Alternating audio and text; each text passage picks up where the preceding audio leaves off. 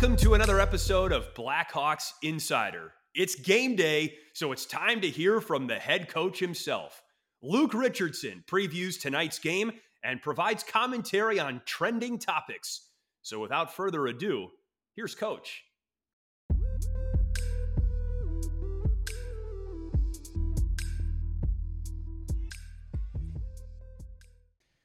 Good afternoon from Las Vegas, Nevada, where the Blackhawks play an afternoon game Pacific time against the Vegas Golden Knights. Second time in 6 days the Blackhawks have faced off against the defending Stanley Cup champions. I'm joined by Blackhawks head coach Luke Richardson. Coach, happy Nevada Day, first and foremost.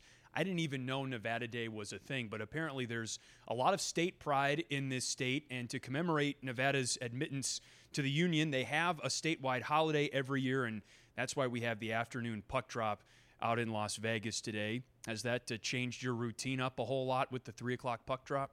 Not so much mine. I think more the players' routine, but they keep the same routine, except they just push everything up a bit, and there's no morning skate. And I personally like afternoon games. I think you get right to the point.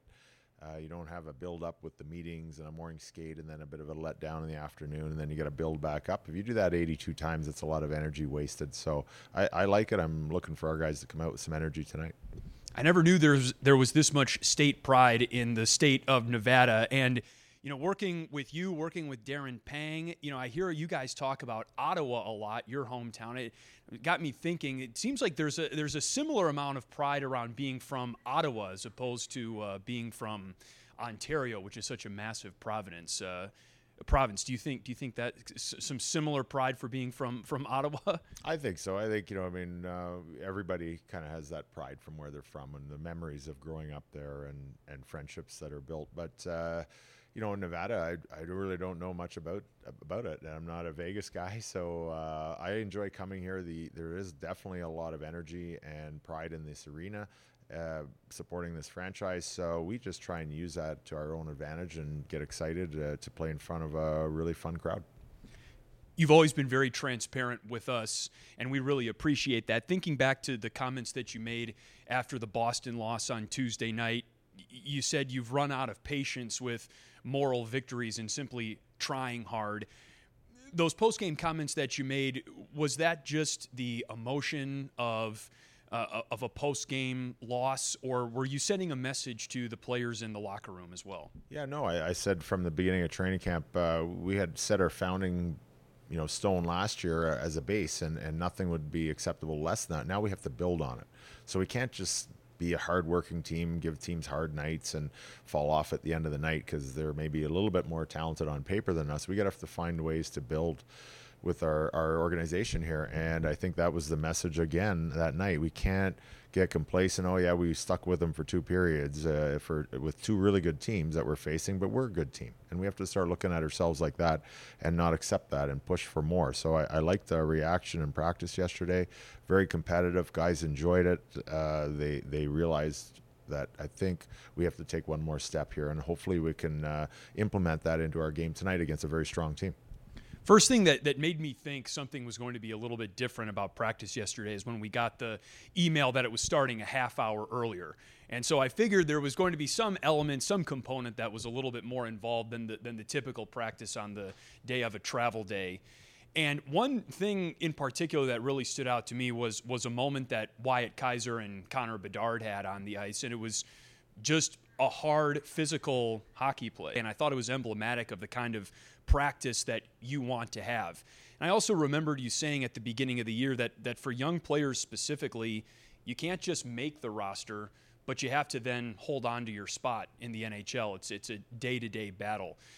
Were you seeing some of those things play out in practice yesterday, the intensity and the physicality? Yeah, I think you're correct with the young players, but also everybody has to earn their spot and then hold their spot. You can't just sit on it and think it's yours. That's professional sports, and I think it's a good lesson for the young guys. I think they realize that early on in camp, and I think yesterday was a good reminder, and they reacted very well. I think they put it all out there, and it's not about getting mad at your teammates. I think if you play full force against your teammates in practice, it's going to make them stronger, make you stronger, make our team stronger. And I know I've said it before, like the Bostons of when Chara and Bergeron were there, that's what they did. And Crosby does that. They're the hardest working guys in practice, and they expect you to match that. So how can you not work hard when your best players are doing that? So I thought it was a good reaction by our players, and it was good to see, Connor and Kaiser are kind of roommates and seat partners on the plane. So there's no hard feelings. They realize that too, and that message is always relayed to them as well.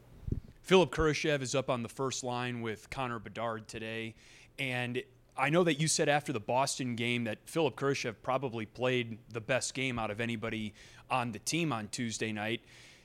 Before Philip was injured in preseason, it looked like they had a little bit of a spark. He and Connor Bedard did anyway, and Darren Pang, my broadcast partner, thinks so as well.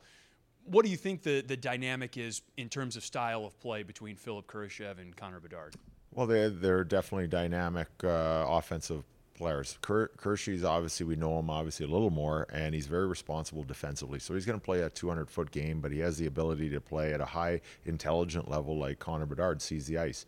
And I think Nick really can do that as well with them on the left side and give a little grit and a little bit of a net presence. So it's kind of a good setup that we see. We have to see it a little bit more to see how far we'll go with it. But I thought it was a really good sample size in the third period the other night, and I thought Kershey really worked his butt off, plain and simple, like in that game. And I think that's a good example. He hasn't played in a while. No rust on his game, and I think that's what our players should try and emulate and put it into their game. A little bit of extra spark and a little bit extra effort is what we're looking for, and I think he was showing us the way. It's a good, some good maturity and good growth in his not physical talents, but I think his mental talents preparing for the game. It was a great sign for Kershey to come back and play like that. Coach, thanks a lot for doing this. We really appreciate it. Enjoy the game this afternoon. Thank you. That does it for another episode of Blackhawks Insider. Be sure to subscribe on Apple Podcasts, Spotify, or YouTube, and tune back in every time your Chicago Blackhawks lace up. And thanks to Southside Jake for the tracks on this podcast. You can also find him on Spotify, so be sure to give him a follow.